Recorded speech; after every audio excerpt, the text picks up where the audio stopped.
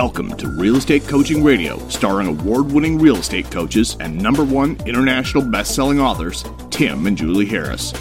Real Estate Coaching Radio is the nation's #1 daily radio show for realtors who demand authentic, real-time coaching. Get ready for fluff-free, unfiltered, full-strength honesty about what's truly working to get you into action, helping others, and making money now in today's real estate market. Now to our hosts, Tim and Julie Harris. 3, 2, 1, and we're back. It is December the 28th.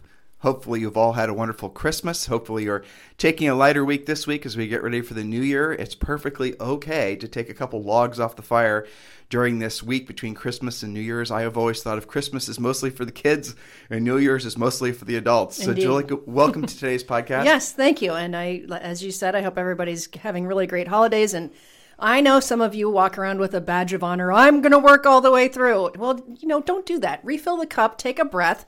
You've got it to do all over again next year, and people don't really expect you to be quite as frosty this week. So take advantage and do some fun stuff. That's right. So fun stuff might just be listening to our podcast. Let's see how we do today as far as being entertaining. What do you think, Julie? We'll see. We're both caffeinated. Yeah, so. we are. So we received a request yesterday or the day before, and someone was very specific wanting to know why we moved to Puerto Rico. Now, this is something we've talked about before, and I've received, I don't know, maybe in the past 12 months, we've probably had that request maybe 50 or 75 times, but we've never actually drilled down and done a show about it. And I thought, well, that would actually be a really good topic because now that we've been here for basically a year, I don't think I was quite ready, or Julie and I weren't quite ready to talk about why we moved to PR until we've been here for about a year, because psychologically, I don't know about you, but it's taken me. Yes. And it's funny, I was talking to Jay Kinder about this. Jay and his family and, who are moving here. Their dog and their cat are moving here like today. They're on a plane with 20 bags. I know. A dog and a cat. I was talking to Zoe about remembering when we made the move. Yeah. And it's a big deal. It's a really big deal. It's huge. So the advice I gave to Jay was, I said, yes, PR is technically part of the United States, but just to make it so that you're not getting too frustrated with some of the things that are different, just mentally prepare yourself as if you were moving to a foreign country. Basically, that's very accurate. Well, Puerto Rico is like America, but everyone here does definitely prominently speak Spanish. Definitely. It's kind of like a country hybrid type of feeling. Yeah. You're definitely in a place that's more different than any state we've ever visited, and I think we've been in 35 of the 50 states. Yeah, definitely. It has its own identity. It really does have its own language, but it also, you've got CVS and Walgreens around the corner. So there are some things that are very similar and familiar, and there are a lot of things that are not familiar at all. So we're going to go down the list, and I know a lot of you guys are asking specifically because you want to know about the business advantages of having a Puerto Rican-based business, and we'll talk about that. But the topic or the focus of today's podcast, and I wrote down 6 points, and Julia was coming up with some more points as I was showing her my points, and so it'll probably end up being more than 6 points. What I'm trying to tell you is that we're going to focus on all of the reasons, and we're going to talk about them in the priority. And if you don't think that priority is right, you can go ahead and change it. I think that was pretty accurate. But we're going to talk about it in the order in which of importance to us. And I think some of you will be surprised because the whole tax thing actually is my reason number 6. And now, like I said, Julie might tag on some other reasons too. But for now, this is our reasons, and these are our reasons why we moved to PR. So let me set this up for you. So Julie and I have lived in several, Ohio, Nevada, and we've lived in other states too, in Texas, and we've always been searching for sort of like this idyllic lifestyle, right? I think we had the closest we ever had it was in Texas. Probably, yeah. Minus the pollen. Well, that's point number 1, which we're getting to, right? Yeah. So we had a really great house, and it was in Georgetown, just north of Austin. And then we had this little ranch that was maybe, 15 minutes up the road from our house, where we had 2 cows, and we had chickens. Bunch of chickens. It was fun. And eggs every day. We went out of our way to try to really design this idyllic lifestyle to raise Zoe. Yeah. And and each other, really. I mean, exactly. We're still coming up. But and I loved the house and the environment. Texans are great, friendly people. We still have lots of really good friends and relationships there. We had our Orange Theory down the street where we could work out all the time, and it was really good. And I really enjoyed our time in Texas. I think that we'll get back there to visit some of them. For sure. What we didn't know when we moved to Texas was how allergenic, is that the term? Yes. It is. And it's just bottom line for you. Julie's had allergies ever since I met her. I met her when she was basically 16. And she's always had allergies. And in Columbus, Ohio, where we're from, she had really, really bad allergies. I thought they were bad. That's right. In Texas. Well, it wasn't year round in Ohio. No. It was part of the year. Spring and fall. And then we moved around to different places, and everyone's got a little bit of allergies. But when we moved to Texas, she basically became a complete mess. And it's kind of interesting looking back. We didn't even because her allergies weren't an issue when we were living in Nevada. And so when she moved to Texas, we didn't stop to think, well, she thought maybe, well, I just mostly outgrew them or whatever. But when we moved to Texas, man, they came back with vengeance. And then we discovered, Julie's doctor told her. Yeah, well, so I started out by thinking, well, I'm just catching Zoe's colds all the time. And I had this cough. And some of my coaching clients will remember I just had this cough that would not go away. It was really annoying. And so eventually I got so frustrated after trying different things, I thought, well, maybe it really is allergies. And then I went to an actual allergist and did allergy tests. I don't know if you remember that day where I came back, where they pinprick your back with all the different tests. And I think they did a total of like 118 different tests, pinpricks. And of course, I was allergic to like 68 of them or something. And 4 or 5 of them were significantly like big, bad welts, right? That's how they know the severity. They actually measure it. And what was it? It was cedar. It was juniper. It was all the trees that grew all over where we lived. And so, and in addition to that, they started clearing some of those trees, making it worse. You remember you could see pollen blowing in the air. Yeah, it was weird. In the summer in Texas, like we lived, so people who've never been to Texas before think Texas is just a big, dust bowl. It's not. And around the area around Austin, it's beautiful. It's very lush. There's lots of lakes. There's lots of just, unfortunately, lots of trees Julie was allergic to. Yeah, and there would be, basically, those 2 trees were the dominant trees where we lived. Everywhere you'd see these damn things. They grew they basically were weed trees. They're native. They're garbage trees, everywhere. Basically. Yeah, but they are everywhere. It's not like you can just cut down 2 trees in your yard and be done with the allergies. And there would be these big, nasty clouds, and you'd see it through the sunlight of just thick red and brown pollen that would blow in yellow, that would just blow. You'd be driving down the street, and there'd be just this massive wave of alien. It's like a dust cloud, basically. It was incredible. And you remember that people had said, you might have cedar fever, and we were like, cedar fever? That sounds like maybe that's just made up. And then the first time it starts in like January or February, and you walk outside. Even you had some. You had headaches. Right. It's a real thing. So you went to the doctor, and the doctor basically started, you went through the whole process, and then you had to start going there, twice a week and start getting shots? I started trying to manage it first, right? So I had 3 different inhalers on a normal day, more if I was going to work out. Allergy shots 3 times a week. I did that for probably 6 months, and it did start to get better. But it's one of those things where it's like, how much management do you really want to do? And then I was talking to the doctor, and she said, maybe you should move. And I said, why, maybe I can just manage it. She said, do you know that this is the worst county in the entire United States, second only to one north of Atlanta, for the amount of pollen that is in the air all the time? Yeah. And she's like, maybe you should move. And I said, well, what would you recommend? And she said, someplace with a nice breeze. Ideally, an island would be well for you. And an island, basically, because she would hypothetically not be allergic to a lot of the indigenous plants and whatnot that were on an island. So we thought about Hawaii, and we didn't even think about PR, actually. It wasn't even on our radar. Not at that time. And so, essentially, we were trying to manage Julie's health thing, but the part you left out was that the doctor told you that you had 50% lung capacity. Yeah, that was fun. Well, every time you go in, they test you, because if it's too low, they're not going to give you more of the allergen in your allergy shot, right? So every time you went in, and I was averaging, I think when I started, it was 58% lung capacity, which is pretty equal to somebody with, say, emphysema or, lung cancer or something like that. So it had gotten that bad. And, when it gets gradually bad, you don't really notice it until somebody actually tests you. Right. And you had to go to the little local emergency thing a couple times because you couldn't breathe. Yeah. I mean, it was insane. It was terrible. I mean, this poor girl's going to Orange Theory and trying to run and stay in good shape and the whole thing. So it was really tragic. So we had to leave. There was no choice. Yeah. There really was no choice. It was too bad to be manageable. It was too much of a lifestyle, issue for her to have to deal with it. So we were looking at different places. We went to Hawaii. We researched Hawaii. Hawaii's great. Nothing against Hawaii. Happy to live their own property there. But there were reasons why we didn't want to move there. And specifically because, well, it's Hawaii and it's the middle of nowhere. Yeah, not that convenient, really. Not that convenient. Say you wanted to travel. It's going to be a chore to go anywhere. Right. And we have, do events in the mainland. And we get called sometimes to do events other places, live events. And so for us to be on a plane, it just, you guys get it. It's just too much travel. So that was out. So then we started having a different, we were doing our homework and we thought, well, okay, so if we are going to live on an island, where are we going to live? We don't want to give up our, being U.S. citizens.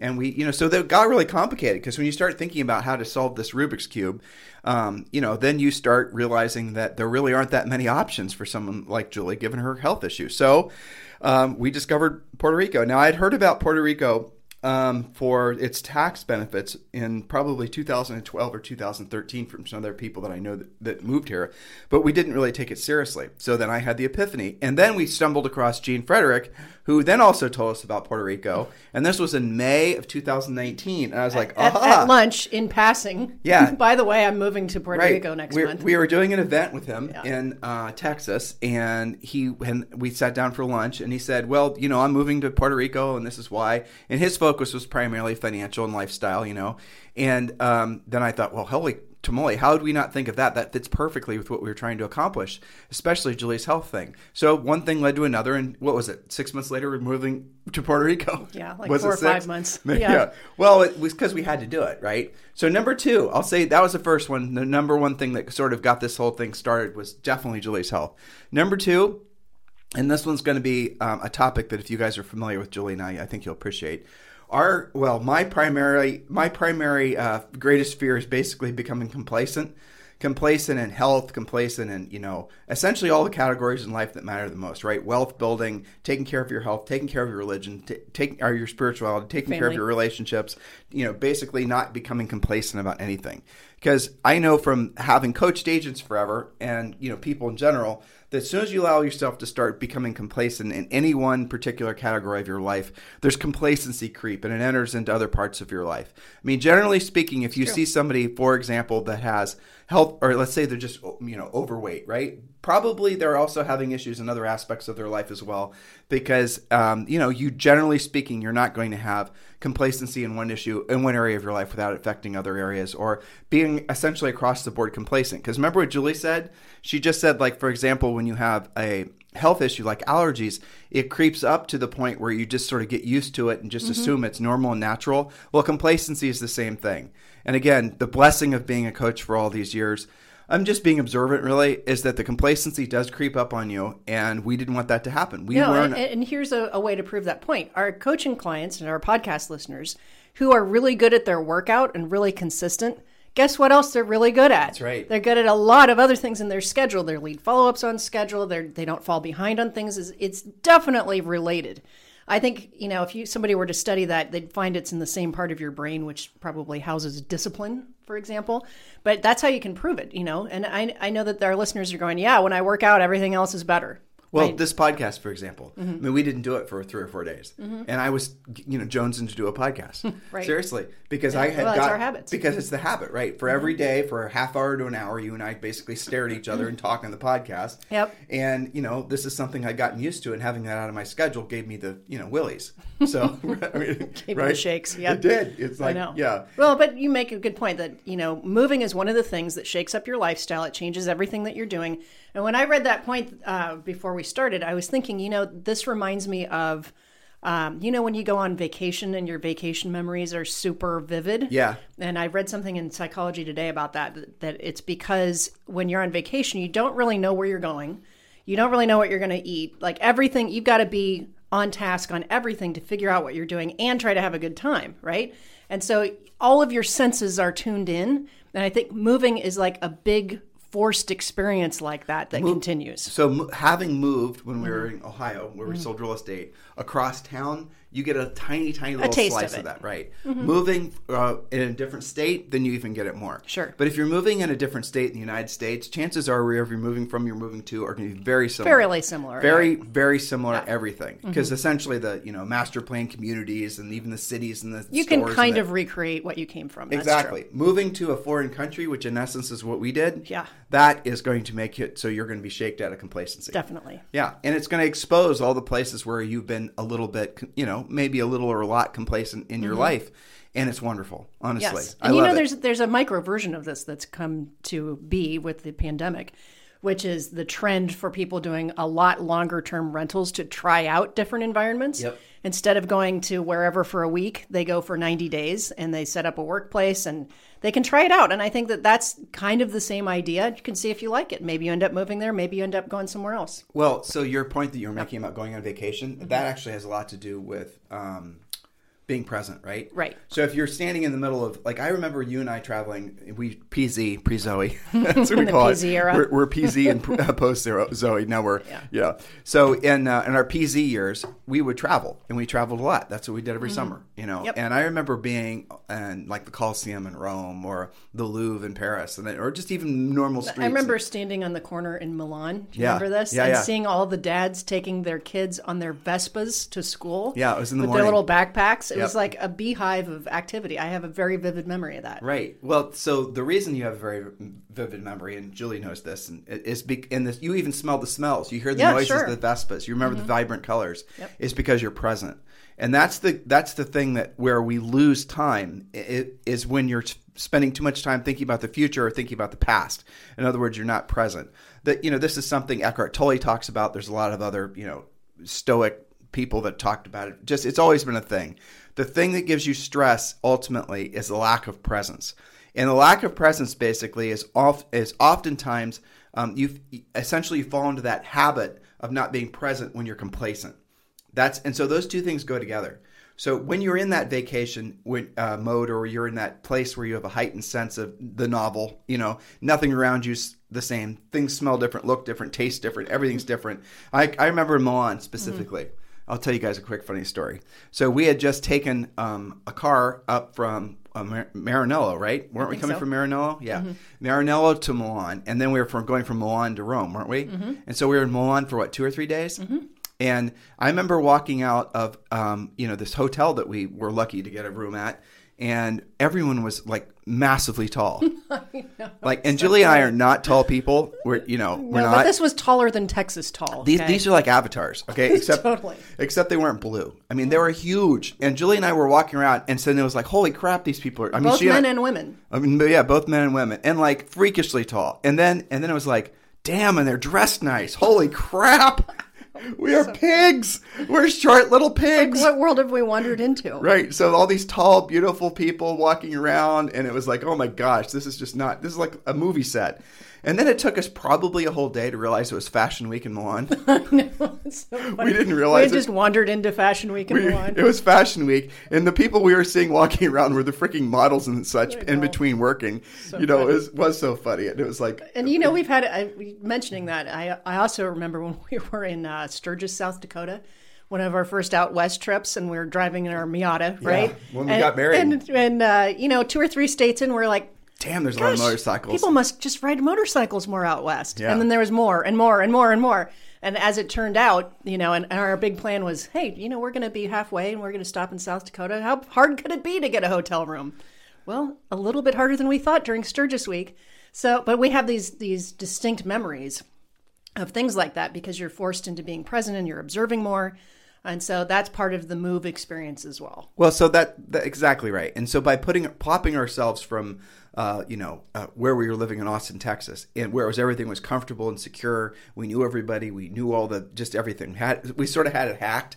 And to drop ourselves in the middle of the Caribbean, I don't know if you guys have ever looked at a map, but how far down Puerto Rico is. Puerto Rico is further away. Puerto Rico is closer to Africa, I think, than it is to like Miami. Well, it's closer to South America. South Africa's America. still young. Oh, that's right. But still on the same, you're that far Axis. south, right? Yeah. So like our weather comes we get, what is it called? Saharan dust in the summer. Yeah, occasionally. And the weather goes from east to west instead of west to east. So there's a lot of differences, right? But I think we're like 1,000 miles south of Miami. It's 2 hours on a plane past Miami. Okay. So it's pretty far out there. Yeah, it's exceptional. And so we moved here, and everything's different every single day, basically. And obviously, we've fallen into a routine. We're trying to obviously stay present with our going to the gym and all that good stuff. But we run into different people and have different experiences, especially when we leave our community. And I'm going to get to talking about Puerto Ricans in a second. But yeah, so that was the main reason, or the second main reason. Julie's house was the first one. Wanting to basically shock ourselves, in essence, and not allow ourselves to be complacent was the next one. And that complacency thing is a huge benefit to all of your lives, especially you got to think about this time of year, by the way. We should talk briefly about Upgrade Everything, just as a micro step for shaking off complacency. But what that did is being in the mode that we have been in since we moved here, which was effectively a year ago, we've had a massive professional and personal surge of growth. We really have. In pretty much all the areas of our lives that matter, we probably have made more progress in the last 12 months than we had in the previous, I bet you 3 to 5 years.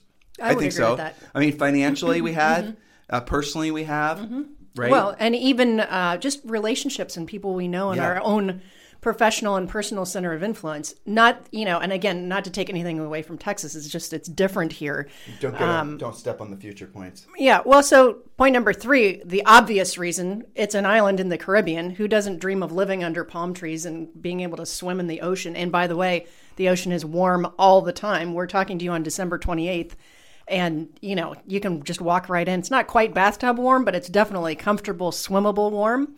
And I think it's really cool that, Zoe's growing up. She was explaining to me the difference between white egrets and snowy egrets this morning. And she knows like what fish you shouldn't get close to and what kinds of crabs there are. And, that's kind of cool. She's 7, She goes to an eco camp almost every day. It's pretty cool. So I think that especially for those of you who dread winter, it might be a good thing to think about. Well, this is. But even if you don't. This is the lifestyle that we have now that we had basically in the back of our heads. And I remember every year when the winter settled in Columbus, Ohio, it was awful. And we'd go to Key West or we'd go to Miami or, Right. And then sometimes there was even cold, honestly. Yes. And the water's cold there too. Yeah. And so we always dreamed of one day getting to the point where we could just basically, live at the beach like we do now. And, so we just had the epiphany, why the hell are we waiting? I mean, what is the reason for our waiting? And the reason is because guess what? We'd become complacent in that aspect of thinking big.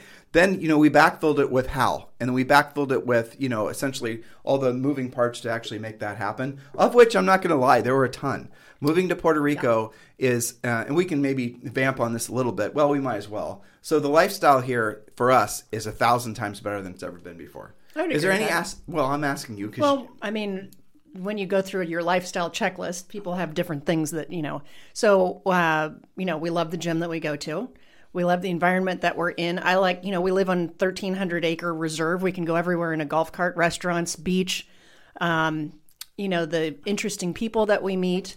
I think the school situation is superior. So you're rolling into point number 4, which is great. So point number 4 is environment where we live is wall-to-wall weirdos, people like us. That was my point number 4. And that's what Julie's talking about now. And so by that, she means, and you guys will understand more of that when we get to point number 6, but this area that we live in, Dorado, we live at in a Ritz-Carlton community in Dorado, Puerto Rico. You guys can Google it. And it's basically full of entrepreneurs. And by entrepreneurs, I mean people in all kinds of different businesses. Serious big thinking. Yeah. And for me personally, I would say that's been the biggest. I think especially for you. Yeah. Because there's different, anybody that is successful or even, finding their success now. Some of you guys can identify situations that maybe you've been in where it was not that comfortable to talk about your success, or you were worried about making somebody feel funny, or they, weren't really going to be friends with you anymore if you talked about that. Julie, it wasn't just bragging on about your success. No, I don't mean bragging on it. I just mean talking about your business. Right. The nature of the conversation you have and the thoughts you have as an entrepreneur are different than if you're not. Absolutely. Okay, so you have to be tuned in.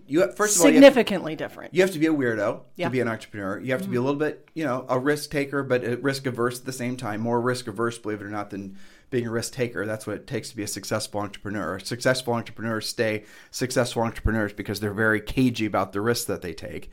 But it's mostly essentially the nature of the person that decides to build a business and does it consistently for a long period of time, so they're successful enough to, live here, for example. And how they think. Those people are anomalies. Yes. And in all of our environments in which we lived before, and all of our friends, none of them really were business owners. None of them were entrepreneurs. Not really. Well, where have we Really. ever lived I'm trying to before? think about that. Who do you know here? Here, just to pose the different question. Who do you know here who's not a business owner? Of all your friends, who doesn't own a successful business of some variety? I can't name anybody. Nobody. They're all running different Yeah. things. And it might be like a medical billing company. It could just be some sort of, there are a lot of guys in the financial industry here, guys that own hedge funds, of course.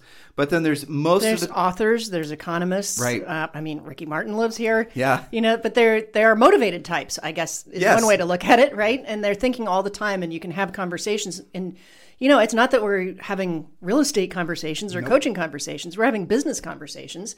And it causes, when you surround yourself with like-minded but also even bigger thinkers, it causes you to think bigger. Well, like we were walking, we were taking Zoe out for, eggs or, some breakfast thing the other day. And we walked into this little restaurant that's here on our property, on the property. And there's Scott and Brandy, who they've lived here about 6 months longer than we have. Well, Scott develops hotels, and he's developing on here on Puerto Rico, a Four Seasons. And so here we have this, opportunity, and we're friends with them. I mean, really, really sweet people. And we sat down, just started talking with them, and he was telling us about their different business adventures and what's going on at the Four Seasons Hotel. And it's like, in this environment, I just love to talk to people and ask questions because I learned so much. Definitely. And about all kinds of weird things. There was another opportunity I had, a guy, I don't remember his name now. I introduced you to him from the gym the other day. Mm-hmm. He says he gets up every morning and he's trading basically the Asian stock exchange and all this other stuff. Yeah. And okay, you're not just going to say that to me. You're going to have to give me more information. Right. And then he starts telling me about the different things he's doing and this different. And it's like, I don't know anything about what you're talking about. I love this. It's so exciting. It's very interesting. Yeah. And there's all these other people that are involved in all these other kinds of, strange businesses that you never would have thought of. And so I'll tell you what it's helped me to realize. There's a fallacy that just because you're good at one thing, you think, and by you I mean people in general, but I definitely have fallen prey to this, because you're good at one thing, you think you're naturally going to be good at other things as well. Mm-hmm. And that's not really how it works. No. And I have, being here for the last year, constantly stumbling across people doing things I never would have thought of. I love the fact that it's made me feel ignorant and dumb. Honestly. Yeah, well, it expands your thinking. It does. Well, it shocked me out of my complacency. So then I'll write it down. I'm going to go home and research what the hell it is that they were just talking about. Hopefully they can't read my face to know I don't know what they're talking about half the time. Yeah, but just walking around, because we can go anywhere, any of the restaurants, the beach, wherever, you're going to run into somebody that you either already know and get into those conversations, or somebody new that you meet and they're talking about what they do, right? Yep. Because that's a common, conversation starter. Don't you think that also causes you to be more frosty mentally when Totally. you're walking around out in the wild? Because you you want never know who you're going to run into. Well, you want them to like you, right? So Yeah. you can't just be essentially a closed-minded ignoramus. Otherwise, you're not going to make friends. Yeah. And so it does force you, again, to the Out of second point, out of complacency. complacency. Yeah. And I'll tell you what, I've still not gotten over this. So when you and I are just, going around our neighborhood, and then we'll see people go Julie, that's so-and-so. And you don't recognize anybody famous. I mean, you recognize Daniel Craig when we saw him once. Yeah. But other than that, you didn't even know it was Ricky Martin that you were having this conversation with. I mean, you had to have figure it out. But so the point of it is that, Julie and I will be rolling around in the golf cart or whatever. And I'll see somebody coming the other way, and I'll say, holy crap, that person I know because they're just on CNBC, or they're on Bloomberg, or that person's a famous author, or that person's this, the other thing. Now, I want all of you guys to remember, and we need to set this so that you're very clear. Julie and I have been married for 30 years this year. Happy 30th anniversary in September this year. And when we got married, we were less than poor. I mean, we were we were sharing a car, $50,000 or $60,000 in debt from student loans. Mm-hmm. we were not in any way given any sort of, inherent advantage over anybody else. Our first year in business, we sold over 100 homes in real estate, and we've sort of built on it from there. Mm-hmm. And the reality of it is that what we've done in the last 30 years has taught us very many things. But the biggest thing it taught us was just to never give up, never quit, never stop pushing. And environments like this, or at least having the thought of moving to a place like this, is going to expand your thinking more than you could possibly imagine. And that's what, we have lots of people visiting us now. Yeah, well, and Jay and Amber, thinking about them all day moving here this evening. Yeah. That's a pretty big deal. And, it's not just for us.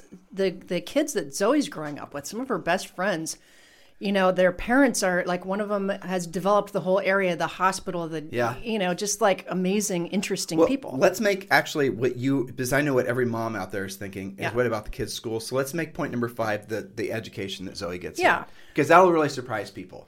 Yeah, I didn't know what to expect. And of course, on one of our previous, to moving trips, we took a tour of the school. Everybody's like, you got to go to the school.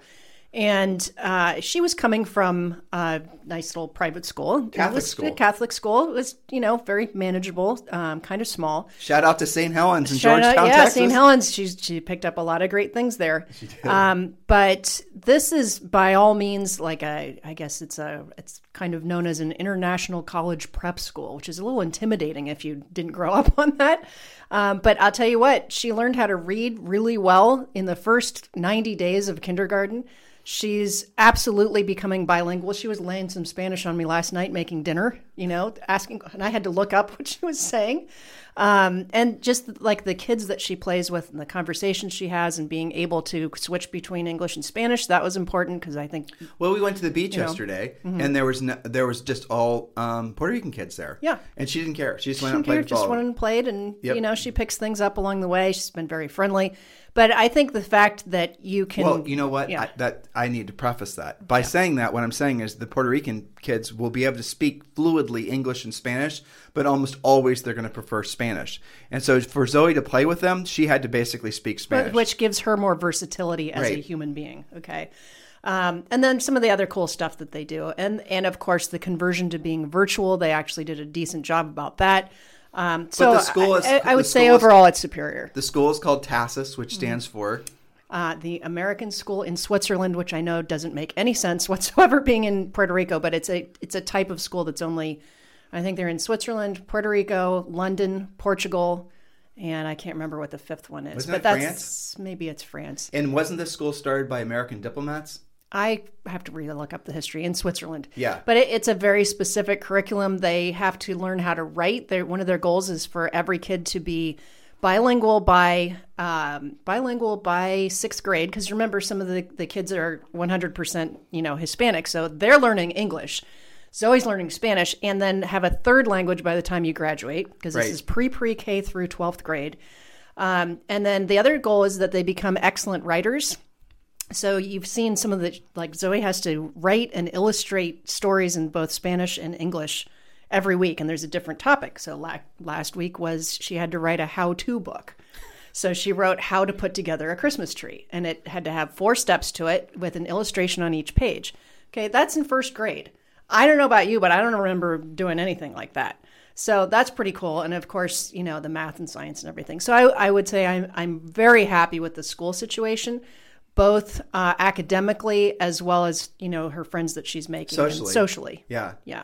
And people here are very easy to know, too. That's the other thing, which actually leads me back to what was point number, it's now point number 6. So point number 6, and this is something we suspected from having visited and talked to a lot of people, but I underestimated, was the nature of the people in Puerto Rico. Yes. It really, truly blows my mind. Because there are people in Puerto Rico almost always, like what you guys and what we thought, based on what you hear in the news about Puerto Ricans, is completely wrong. Yeah. So Puerto Ricans are, to a person, very entrepreneurial.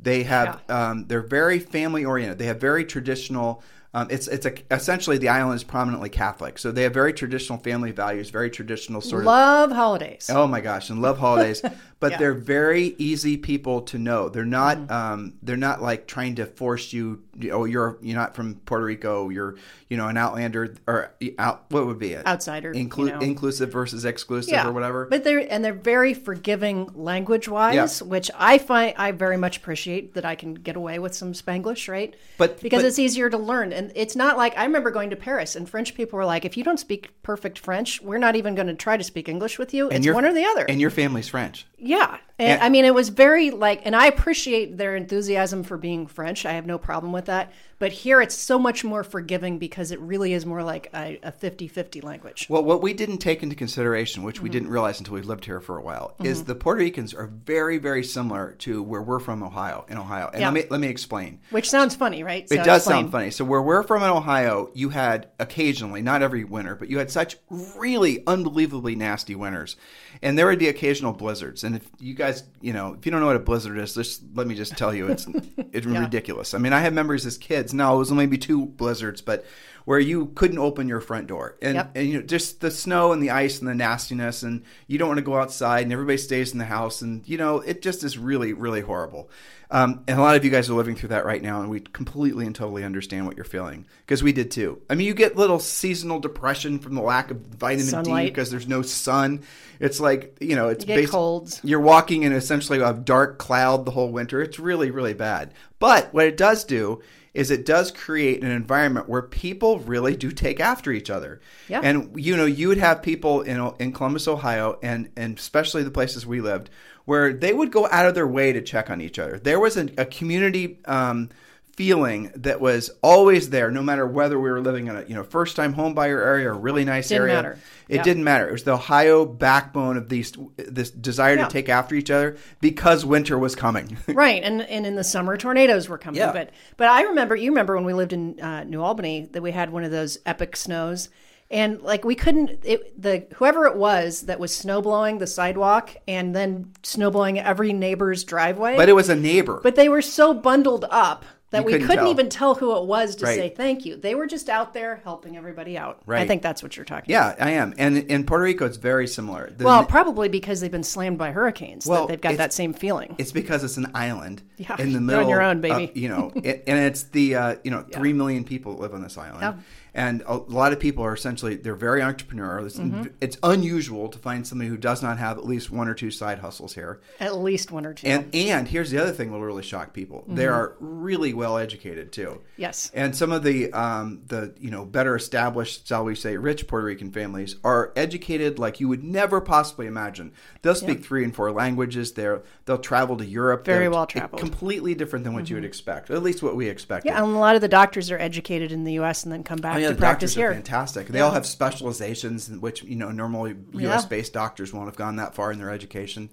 But really, overall, it's wonderful. And if there is an example of don't judge a book by its cover, it's here.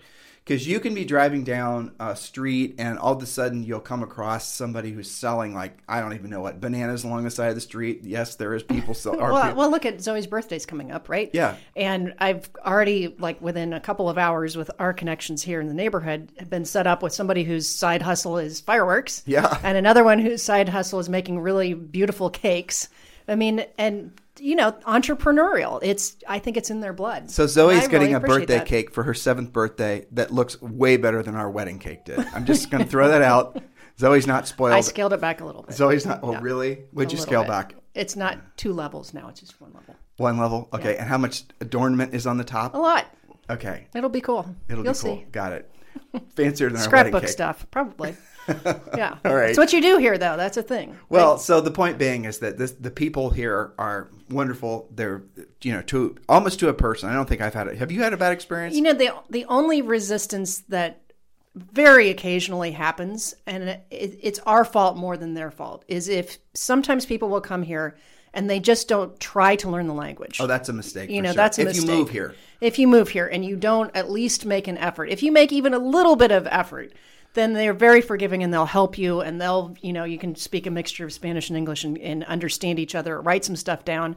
But if you don't make the effort and you expect them to, you're the import, not them. So that's kind of seen as a little bit rude. Guys, they do consider themselves Americans, but trust me when I tell you that they're Puerto Ricans first.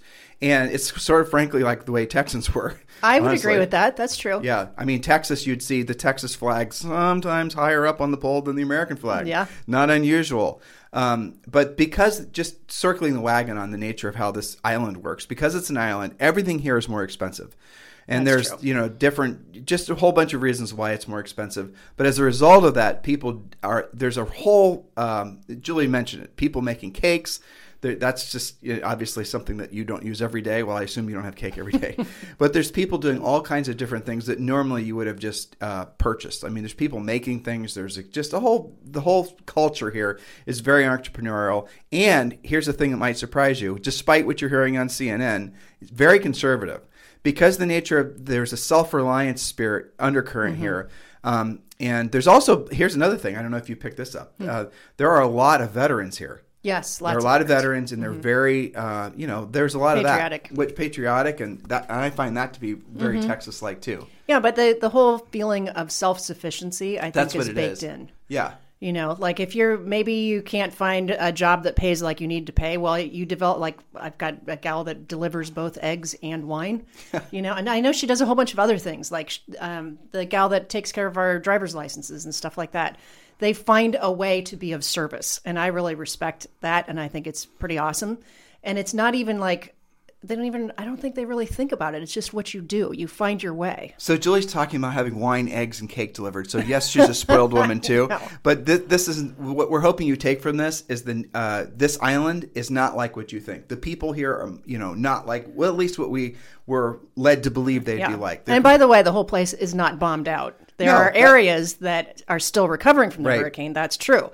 But those were mostly historic areas that were built in like 1490, not exactly hurricane proof, and other areas where the building quality wasn't as great or they got worse winds, whatever. But it's not wall-to-wall bombed out wherever you go. Since you brought that up, we can talk about that. Because I have some people here, friends here, that wanted to purchase real estate basically and fix it up. Yeah.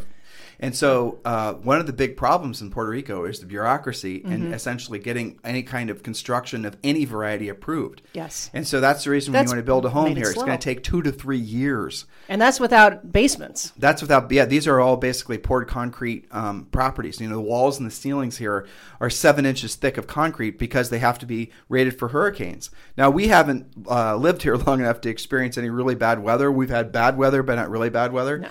But, I mean, while we're on this, we might as well just talk about, there are lots of things that if you're thinking about moving to Puerto Rico that you have to prepare for. We talked about there's definitely an undercurrent of scarcity, and I mean that in the sense that the stores won't have anywhere near the selection of stuff and they run out of stuff that you're used to, right? That just is the way it is. So Amazon is going to be your best friend. Amazon does deliver. Yes. Amazon Prime, whereas in the mainland you can get it sometimes the same day. Here it might take 2 or 3 weeks. So, plan accordingly. Yeah, but you can set up subscriptions to things and you can manage that. It's fine. But you also have to take into consideration when you live in Puerto Rico, and this is true with a lot of parts of the mainland too, and really most of the world nowadays, which is amazing. You need a generator, and you need a big meaty generator, probably a diesel or a propane generator. It came on, what was it, yesterday or the day before? Just randomly. It was sunny out. Yeah. And some people here have both. They'll have a propane and a diesel generator. And then you're going to need to obviously know a guy that delivers diesel, which there's plenty of them that do that.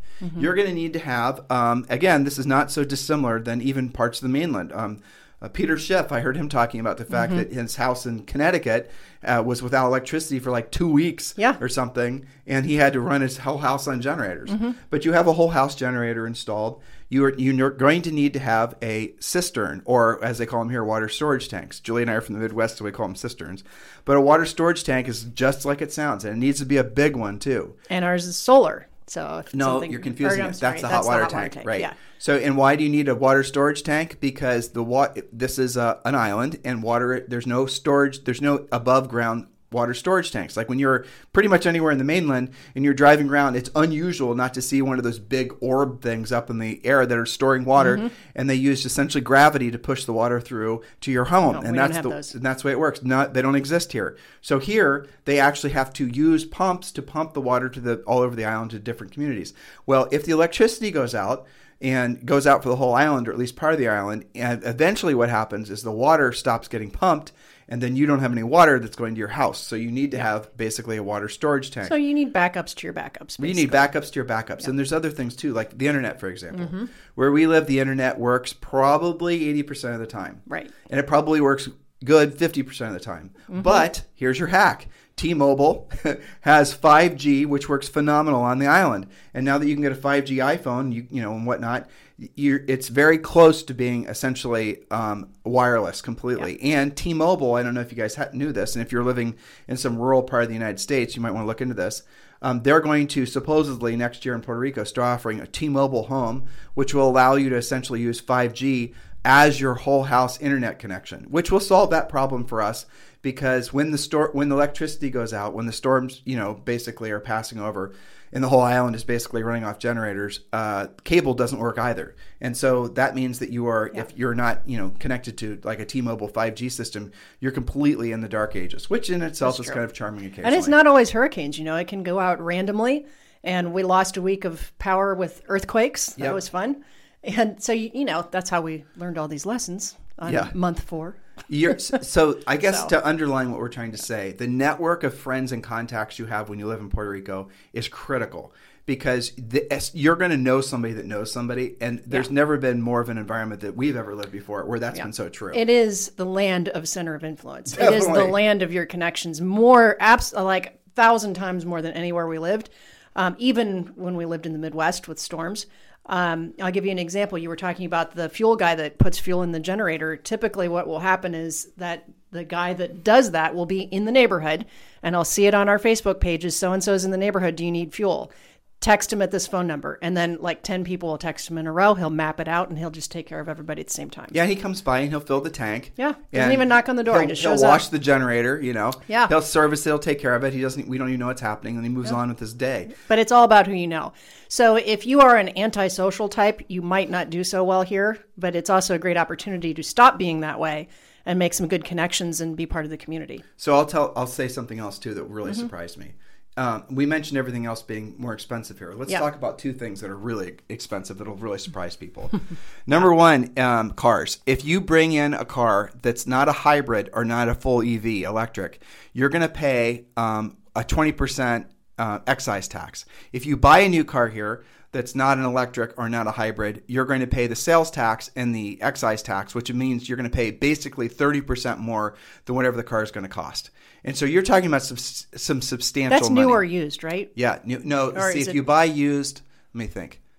No, if you buy used, I think you only have to pay the sales tax. I don't think you have to pay the excise tax. Which is still 11%. But the excise tax is still figured into the car. So if you bought a used Toyota Camry here, it's going to cost 20% more than it would cost, say, in Miami. So one way or the other, you're paying more. You're paying it, right? Yeah. Now, as cars grow older, then basically the things find their equilibrium with U.S. mainland prices. But the reality of it is that everything here is more expensive. The food here is more expensive, unless, like you said, we have mentioned to you guys, go directly to the people that make the food. I mean, there are farmers here, and there's great. One of our neighbors has chickens. Yeah, exactly. Well, I'll tell you the next thing that really will shock you how expensive it is real estate. And that is a mind bender. You cannot, there's 2 prominent, well, there's probably, I would say, maybe Condado, certain parts of Old San Juan, but I know a lot of people are moving to Condado that are moving here, migrating here, basically. Notice I said migrating. Moving to Dorado and moving to Palmas del Mar, right? Those are probably the 3 prominent areas. And there's other areas too. Like if you're in your 20s and you're, especially if you don't have kids. If you don't have kids. Or if you're older and your kids are grown. Right. Well, even then you have to worry about basically where you're going to live for the sake of healthcare, right? Yeah, that's true. Right. And now that you and I are the age that we are, you start thinking about crap like that, and having a little kid too. And having a little kid, Yeah, for sure. Yeah. So the moral of the story is that on Puerto Rico, small island, most of the people, the expats that are moving here, not really expats, but the gist of it is they're moving primarily to Condado, which is essentially like a city environment, which is fine. It's great. We like it. It's on the beach. Yeah. It's nice. Personally, it's not for us, but if you like condos, it's kind of sort cool. of on the beach. Yeah. There's a beach, but sort of on the beach. Yeah. It's wall-to-wall towers, basically. It kind of has a Miami-esque feel. It's a mini Miami. Yeah. That's where I would say that's accurate. Old San Juan, and there are some areas in Old San Juan which are really beautiful. In the old historic, Spanish colonial type thing. Sure. And then you have Palmas del Mar, and Palmas del Mar is on the other side of the island. Palmas is almost 99% condos.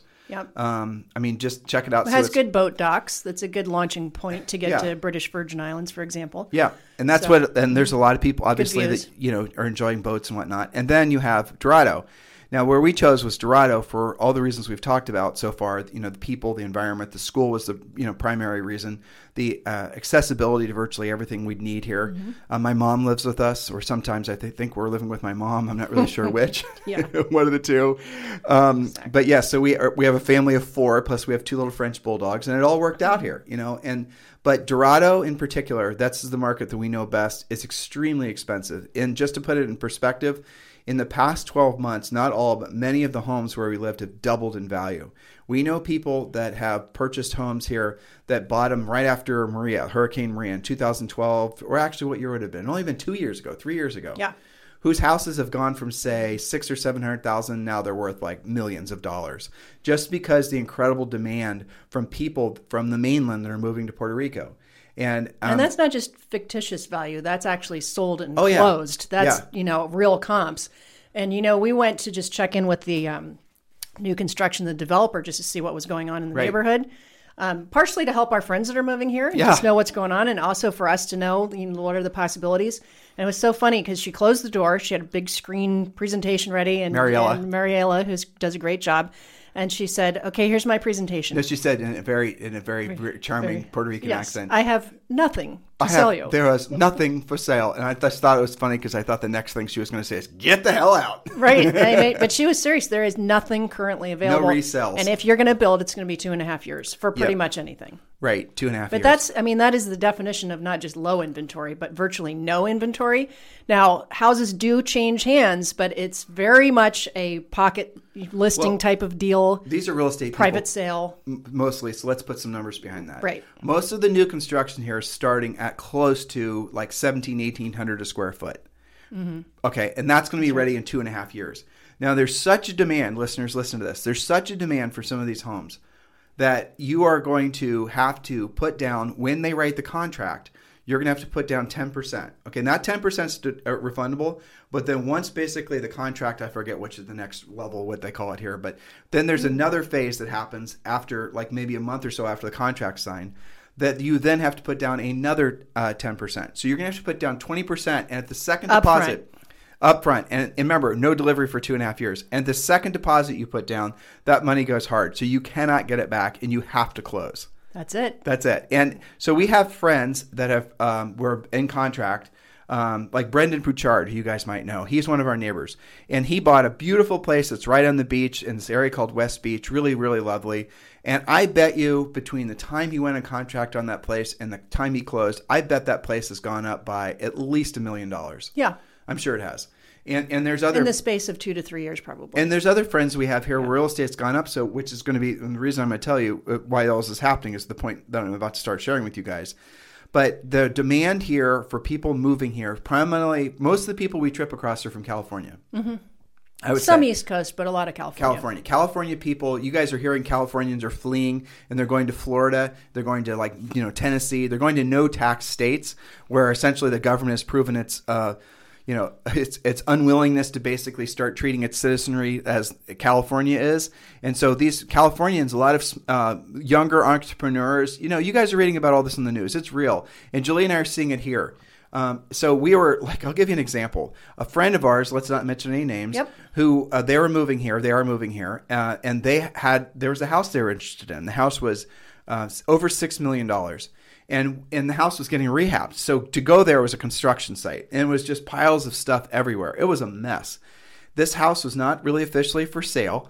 But while we were there were probably 3 or 4 other realtors with their buyers that were tripping over the same house. This was on day one of knowing that it's potentially available. So this house was going to sell on the first day. And trust me when I tell you, it was not showable. No, I don't know what they're Now, it was in a beautiful lot, and it was in a beautiful setting, and you could see that they had the intention of making something really nice with the rehab. Mm-hmm. But the moral of the story is this sold in the first day for $6.3 million. It went for $200,000 over, at least. At least. Yeah. And that's a for example of what's happening. Now, why is it happening? Because there's such a huge wave of business owners and entrepreneurs and people that are fleeing these high tax states. And, you know, it's counterintuitive too, because when you talk about this, you talk about like California, which Julie and I frankly love. We love California. We really do. Matter of fact, I'm looking, what's that picture right there on our wall? Yeah, Laguna Beach. Laguna Beach, right? And you recognize that spot? You know yeah, that is? I know exactly. That's from Treasure Island, Island, right? Yep. Right? We used to live, you had a little rental place right above that. Yep. So we have, there's all these people that are moving here, and there's that wave of people is just going to intensify as the taxes become worse. And so what this is going to show a lot of people, I think a lot of politicians primarily, is that people with mobility leave. And after the pandemic, people that wouldn't have had mobility before are going to have mobility now. And that I mean, like, for example, you may have lived in a community because you had to work at a particular company. Well, that company was shut down for 6 months where people weren't going to the office. And so the company changed its mindset and said, guess what? You can be a mobile worker. Just show up at the office maybe once a quarter and you're good. What is that going to do? It's going to free people up to say, you know what? I was thinking I had to live here in Silicon Valley for 10 years just because I wanted to basically, career hop and climb up the ladder and whatever. But now I'm realizing I don't have to. And so people are fleeing San Francisco. People are fleeing New York City. People are fleeing even Miami. Miami, there's a huge, 3,500 condos for sale in Miami right now. Massive supply. Yeah, and that's in a state with no taxes. Now, they're moving for different reasons, primarily because they don't like the cluster environment of condos. They want to have their own yards and whatnot, But this is what's happening in places, in Puerto Rico in particular. And here's one of the biggest reasons why. If you're a small business owner, if you're an entrepreneur, if you're somebody that's wanting some of the same things that we did, you need to Google Puerto Rico Act 60. And if you might want to also use Puerto Rico Act 20 and 22. Those are two really genius level things that Puerto Rico did starting in 2012, which in context, years later, it's extraordinary how smart they were. So what Puerto Rico was realizing is after Maria, and because of the financial problems that Puerto Rico as essentially as a country or a state has a ton of debt. And so they thought, and businesses were fleeing. This area used to be populated by a lot of pharmaceutical businesses, and Puerto Rico was flourishing. You guys heard maybe, or maybe you didn't, that, what was it, Julie? The IV bags, one of the biggest IV bag producers in the world is here in Puerto Rico. I didn't know that. Yeah, and that's not, there's like a whole bunch of things that are like that, or used to be like that. And supposedly that industry is coming back because there were tax laws that were just changed, So Puerto Rico is going to have a resurgence of its own. But what happened is all these pharmaceutical companies were here prominently in the 90s. And then, Clinton signed something basically taking away the tax advantages for these corporations to be here. And within like 12 months, they all left. And then they all left, and that the economy never really recovered after that. And now that essentially the Puerto Rican, then the government that was in charge borrowed a whole bunch of money, and essentially the island's got into this massive debt cycle. There hasn't been enough income and industry returning because, again, it hasn't been advantageous for businesses to relocate here. Well, the Puerto Rican government is starting to put things in place that's changing that. And one of the things that they're putting in place, are these Acts 20 and 22 or Acts 60. Now, I want you guys to go and Google these things and decide if they're right for you. But let me tell you, from an entrepreneur, from a business owner's perspective, if you qualify for the Acts, they're one of the smartest things you can possibly do for your business, provided you want to move to Puerto Rico. You have to be a legitimate Puerto Rico resident. You're Puerto Rican. Julie and I are Puerto Rican. We have Puerto Rican driver's license. You can't be a pretend Puerto Rican. You have to to qualify for the Acts, you have to actually be a resident. Yep. And there is a not too bad list of things that you have to do. You have to actually get your driver's license. It's the closer ties thing that people have struggles with. Yeah. Right? And we have all of our doctors here. We have all our banking here. We don't go back to the mainland for anything. Not really. We don't. No. Yeah, I mean, maybe we were just in Miami visiting with some friends, but that was it. Right. Right. I mean, other than that, essentially, we are here. We're Puerto Rican. We hablo hablas español? We speak? Hablamos español, right. I say I'm working on it. You're getting there. Yeah. So, I mean, that's the thing. And like some of you will say, well, sometimes we run into people that are thinking about moving to Puerto Rico, right? They're here and they're visiting and they're trying to, do their due diligence. And they'll say, well, they'll like ask questions about, how long do you have to be here? I'm thinking to myself, if that's the first question you're going to ask, this is not for you. because you're living on a tropical island in the middle of the Caribbean, surrounded by all this amazing, wonderful things. And yes, there's, potholes in the road, and there's, you'll go to the grocery store and maybe you're used to 1,000 different varieties of whatever, and now you have 2. Who cares? Get past it. It's definitely worth it. But once you essentially move past the idea, like the joke is that there's a lot of people move here, and if they're moving from very metropolitan areas, there's no Starbucks and SoulCycle. Right. It's the joke. The point is to expand what you do instead of be so overly attached to it that you can't be flexible enough to have the experience. As you're sitting there doing stretching exercises prior to us going to the gym. Yeah. Well, so the tax reasons here are huge. And once you've really realized, so some people ask us, well, how much money should you be earning before you consider moving to Puerto Rico? And doesn't it only make sense if you're earning millions of dollars per year? And actually, I think it makes more sense the less you earn, because of the fact that more significant those savings can mean to your actual personal lifestyle and your ability to reinvest. And so the way the acts work, I'll just give you guys an overview. Let's say you have a business, and I'm gonna actually get my calculator out so I'm screwing this up. Let's say you have a business, and I'm just going to keep the numbers relatively. I mean, a business that earns $500,000 is a successful business. Let's just say that. So let's just say your gross revenue is $500,000, and let's say that's actually your, and let's say from the $500,000, let's say you have $100,000 in expenses. So you have a $400,000 net. So that means effectively your business is operating. You're making $400,000 a year. All right, I just adjust accordingly.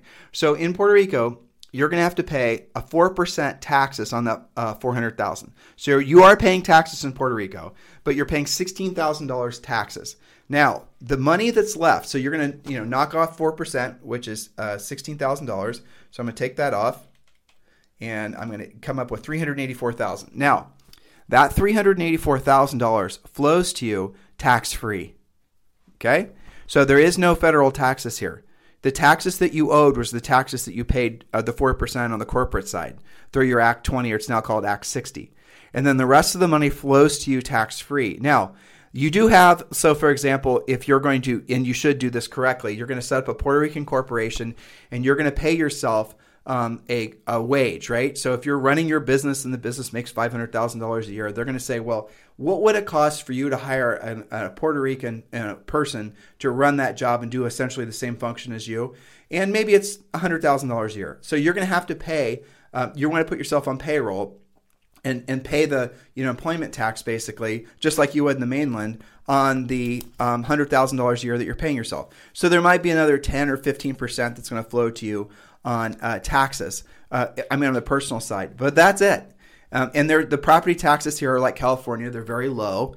But the taxes on other things, like the taxes that are anything that's imported here, the expense is going to be, I don't know, what do you think? 15% higher, probably. Yeah, and then you also have, I think, 11.25% sales tax. Yeah, and the sales tax is high. Yeah. So you have to do your own math to decide whether it makes any sense to you. But overall, all of these pieces to us were the reasons that we moved to Puerto Rico. What are you thinking? And I think that's more clear to us a year in than it was. The list is increasing as we acclimate, I think. Yeah. But yeah, I mean, it's so funny. I was talking to somebody. I was taking Zoe out for popsicle this morning, and I ran into somebody at the hotel, and he was visiting from Nashville and considering moving here. And he said, what's the one thing that you would have done differently? Great question, right? Yeah, okay. Definitely And great question. I said, there's a lot of ducks to put in a row, whether that's with your acts or it's with, where you're going to live. Make sure you've got some place to go because the housing inventory is so low. And to just know that you're going to have an army of people to help you. None of it being particularly expensive, but being connected and knowing, like, if I need diesel fuel, I got to set that up. Right? But let's drill down on what you just said. Yeah. There's something in Puerto Rico called expediters. Yes. Okay, and it's an actual profession. Now, you guys are going to think I'm making this up, and I thought it was fake just because it sounds so insane. I know. So you can hire, and there's people that make a living being expediters for different, usually interfaces with the government.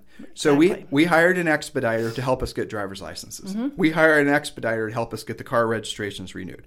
We hire expediters to, what do we not use expediters for?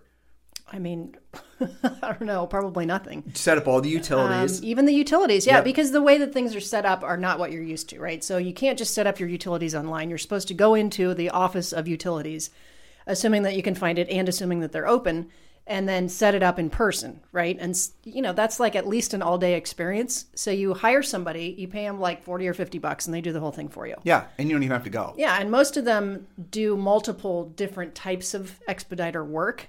And then an expediter we were using, she said she has to talk to a jester. I'm like, this just sounds insane, right? I'm thinking like court jester. What does this person do? Entertain people while they stand in line? I think it's GESTOR, but it's somebody very specific to a whole list of different government license renewals. So like if a doctor needs to get some documentation to renew their license, that's what this person does. They deal directly with the government entity who will give you that. So that's like a whole thing, right? And we didn't know that piece of the puzzle when we moved here. So I think for anybody doing it now, like we're going to be helping our friends a lot get connected with that. But it's a convenience. I mean, even when we lived in Las Vegas, we had a lady that would do car titles for us and go sit at the DMV. It's more than a convenience because oftentimes the person who's at that said government office, their English is marginally better than our Spanish. Right. And so the experience of having to solve a problem, if there is one, like there was one on our car registration, it's is going to be complicated. monumental because we don't speak fluent Spanish. And whereas you hire somebody to do it for you, they're going to whip it out in 15 minutes. That's the thing. And I think that people moving here that don't know that those people exist can get very frustrated very quickly. Yep. And feel like, this isn't for them. You just have to figure out what the system is because it is different here and find some connections. And the cool thing about that is the people that who do that, they know somebody who does the other thing that you need. Well, you found somebody to make Zoe's birthday cake because the lady like delivers eggs. Well, exactly. From the egg wine fairy. Yeah, she connected me. And where the eggs come from, there's this community on the island which is known for flowers and like eggs and farming. Yeah, they're in the mountains. And they're mountains, and the food and the eggs and whatnot you get from there are just unbelievably beautiful. Remember, this is Puerto Rico's got the only rainforest in the United States. Yeah. Right. I mean, but here's the funny thing. Once it drops to about 77 degrees, the chickens get finicky and they stop laying eggs. That's why we haven't had a delivery for a while. Because I asked the egg fairy, I'm like, what's the deal with the chickens? She's like, oh, it's too cold in the mountains. I'm like, cold? So you keep on saying egg fairy, wine fairy. You better tell these people what you're talking about. Gal that delivers eggs and delivers wine, she does some other stuff. But I call her my wine fairy because she just shows up and brings you stuff. Yeah. It's cool. You'll get a text and saying, I just dropped some eggs off at your door. Yeah, but there was one, there's a lady that makes a drink called Coquito, which is basically Puerto Rican eggnog made with coconut milk. That's like her thing for all of December, and she goes around and delivers that. There's a pastry lady. There's a whole keto thing that you can get keto cookies, which sounds like an oxymoron to me, but it looks really good. And probably anything else you can cook up, right? It's a very Etsy-like world here. It is a very Etsy world. I even had, when it was super hot, I had some organic popsicles delivered. Yeah. Those were really good too.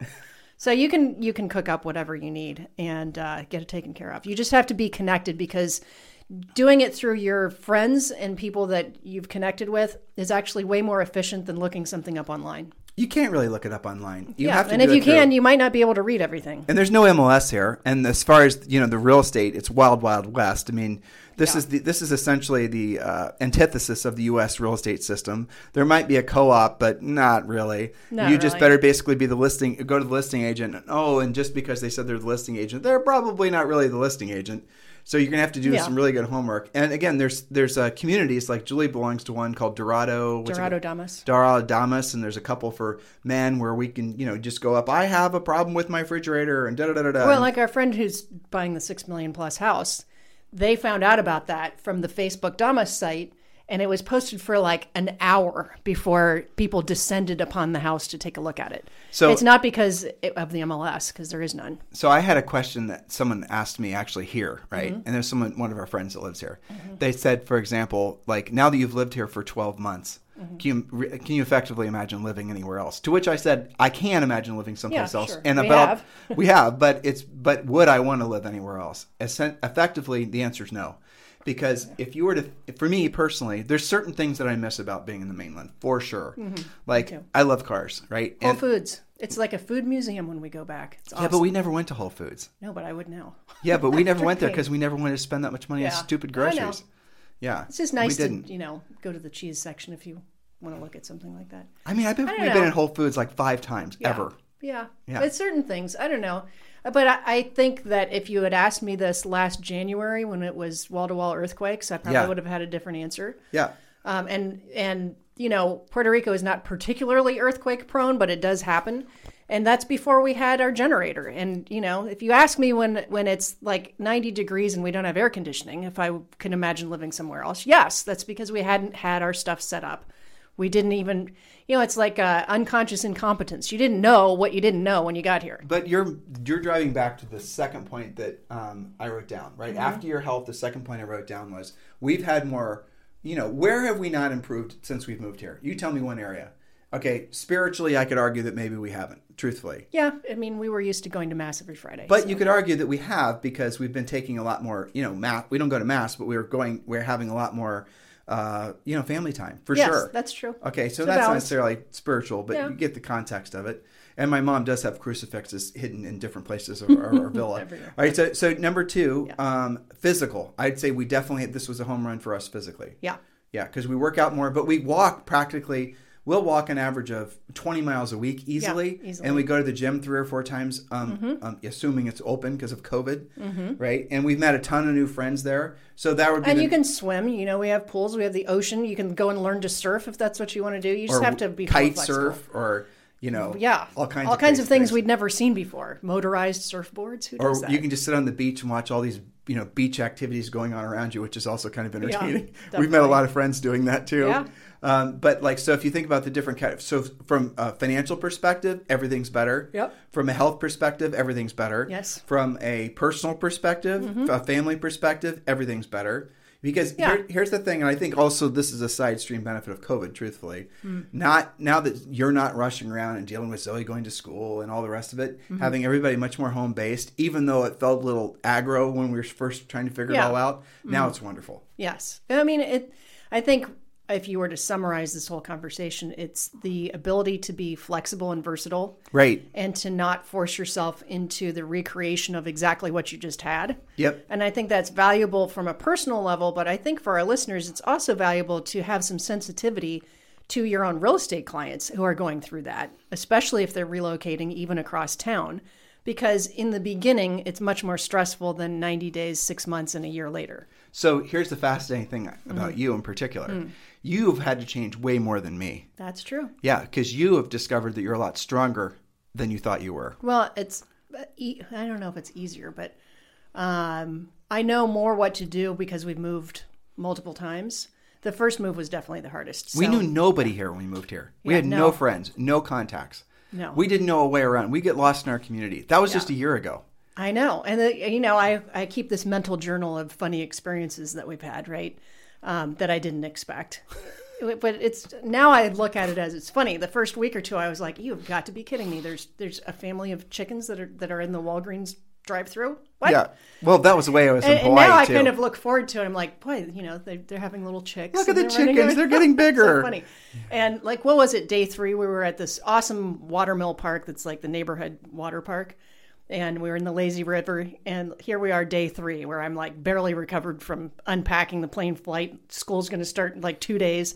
And this giant iguana crawls right up me from the water. From in the water. I had no idea. Yeah. And I'm like, dear God, what have I wandered into? That's week 1. That's what you get for wearing a bright bikini. I know. Yeah, but he did. He climbed up her, and I was like, it was so fast, and Julie screeched. I mean, you don't expect some monster to come out of the river. And then he keeps running, and he goes up this stone wall, and I bet you that damn thing was 4 feet long at least. Huge. He was. Huge. It was a full-grown spikes, huge claws. He was in the water. I still get chills thinking about it. I'm like, oh my gosh, that's crazy. I didn't know those things could swim. Let alone hold their breath. I don't know. Yeah. So how you feel about a move like this in week 1 or month 1 is very different than once you get acclimated. Right. But the thing is what it's allowed us to do is it's expanded. First of all, we were complacent in Texas. Not in a lot of ways, but in some meaningful ways. Yeah. We were. And what this has done is it's allowed us to sort of expand our thinking about our potential. And I agree with that. Constantly being elbow to elbow with all these entrepreneurs that are always thinking big, basically are all Yeah. optimists because you kind of have to be. You have to be a little bit of a loon Sure. to be an entrepreneur, and you have to be really kind of a loon to move here. Yeah. And then you run into all these, fellow loons, and it's really wonderful. They're like a Yeah. big extended loony family. Definitely. And every day we meet new people. It's not like we're done with this. So I think that's pretty cool. Yeah. And I look forward to introducing our friends that are moving here to those types of experiences, and I feel like I've been helping them with their checklists and stuff like that as of you. And I'm brought back to that feel of, day one and day two. So, Well, it's only a year. but they're going to have a big advantage because we're a year ahead of them. Yeah, they have you. But it's only been a year since we moved here, basically, November. Oh, no, when did we move here? What month was it in 2018? August. End of August because school is starting. So it's been more than a year. Yeah, that's right. School is starting. And so just having been here, I have to say it's been the best thing we've done, I think, personally and professionally. And I'm really looking forward to next year. It's going to be fantastic. Yeah, it is. Yeah, it's exciting. And seeing all the changes here and just meeting all these new friends and people. And Yeah. Well, and even watching the real estate market is fascinating. Well, look how much it's expanded how you think. Being in an environment that is like, when we're standing on the lawn and we are amongst all the avatars, right? And feeling such a fish out of water. I don't necessarily feel like that here now because things are, we know a lot of people. We see people we know constantly. But having this sort of constant stream of new inputs and being around all these other really smart entrepreneur, very successful people, sometimes, billionaire types, and having them be so friendly and there's no barriers. Like, we were out rolling around in a golf cart the other day, and coming the opposite direction of us was a very, very famous financial guy named John Malden. And Julie and I had known John. Julie knew John because Julie's been reading his newsletter for years. And so we were essentially sitting down. A friend of ours, Keith, invited us to go over and meet with him and his friends. And it turns out one of his friends was John Malden. So I'm sitting next to John Malden. I recognize his name, but I didn't necessarily recognize him. And then Julie shows up a little bit later. And of course, she knows who she is. I'm like, John Malden. I'd never seen him in person, but I get his newsletter. I'm like, are you the Malden with the economic newsletter? So Julie has like a nerdy star crush on this guy, which is kind of hilarious. He loved it. Yeah. Well, he's got to be 70-something. Yeah, he's got to be 70-something. But he and then we just ran into him the other day, and he's just so friendly, and we're talking different things that we never would have had conversations like that before in any of our previous incarnations. Well, I tell you what, something funny is the conversations that we overhear in the gym. Oh, I know. And I heard him talking about, he must have been talking to an editor or somebody helping him write the newsletter about, predictions for 2021. And you just kind of perk your ears up. Yeah, like, exactly. That's interesting. So, yeah, it's an adventure every day. We all get stuck in our own little sort of golden cages, right? In our own little echo chambers where we're surrounded by people who, are just like us, socioeconomically, maybe culturally, educationally. And to pick yourself up and to drop yourself in an environment that's really, for the most part, completely foreign in all meaningful ways is a rebirth. And that's what it's felt like to me for the past 12 months. Definitely. And, I appreciate you having the courage and the Thank gumption. You didn't push back once when I kind of dropped this on you. Well, it did help. I think we were kind of kicking around moving somewhere other than Texas anyway. And then, the idea of moving to the Caribbean and trying that out. That's kind of an interesting thought. But it's a little radical. Yeah, it is. I'm glad the kid's as flexible as she is. So for all of you guys who have asked us why we moved to Puerto Rico, There's your answer. That is our basically our year and 4 months in list. We might be coming up with an edited list another year from now, but that is our list. We're very happy we moved here. We love Puerto Ricans. We're Puerto Rican now. We love living here on the island. It's just a fantastic place to visit, but even a better place to live. Don't believe what you hear on the news at all. It's a bunch of hooey, basically, to quote your dad. Yep. It is a bunch of hooey. I mean, Puerto Rico and Puerto Ricans is a dreamscape. If you can move past your desire to stay in a complacency mode, and if you want to, basically consider it, just come down and visit, and just text us when you're down here, and we'll meet up and have a pina colada or whatever. What do they drink here? Mojitos. Coquito. Coquito? Yeah. They drink coquito. Puerto Rican eggnog. Oh, that's true. But that goes away in January. We have some of that in the refrigerator, don't we? Yeah, I haven't tried it yet. I have. It's not. It's like 1% eggnog, 100% rum. Yeah. Well, maybe we'll save that one up. That's right. Let's give it to the Kinders when they actually do it. They'll probably like it. Yeah. They will. All right. Well, if you guys need us for anything, we're going to be talking about our predictions the rest of the week. We have a couple good topics. We have 10 points that we're going to share with all of you guys. So we're going to be talking about those on the podcast the rest of this week. We might roll it into the following week as well. Again, to Julie's point, make sure you're taking a breath. Make sure you're giving yourself sort of, even if you're like a squirrel on crack like Julie and I, give yourself an opportunity to chill for this week, because next year is going to start just essentially like last year ended up. And it's going to be, the market's going to move faster. There's going to be more opportunities. So you got to psychologically and maybe even physically prepare yourself. If you've not gotten your 2021 business plan done, make sure you download the free business plan. All you've got to do is text 2021 to 855-685-1045, 855-685-1045, text 2021 to 855-685-1045, and we'll text you right back our fill-in-the-blank real estate treasure map, which is your 2021 business and personal life plan. It's the one that Julie and I, we wrote it, but then we complete it every single year. We've already done ours for 2021. Make sure you get yours done as well. Have a fantastic day. We'll talk to you on the show tomorrow. This program has been a presentation by Tim and Julie Harris, Real Estate Coaching. For more information on our real estate coaching and training programs, visit our website at timandjulieharris.com. Remember to tune in weekdays at noon for upcoming shows, and until next time, thank you for listening to Real Estate Coaching Radio with Tim and Julie Harris. This podcast is a part of the C-Suite Radio Network. For more top business podcasts, visit c-suiteradio.com.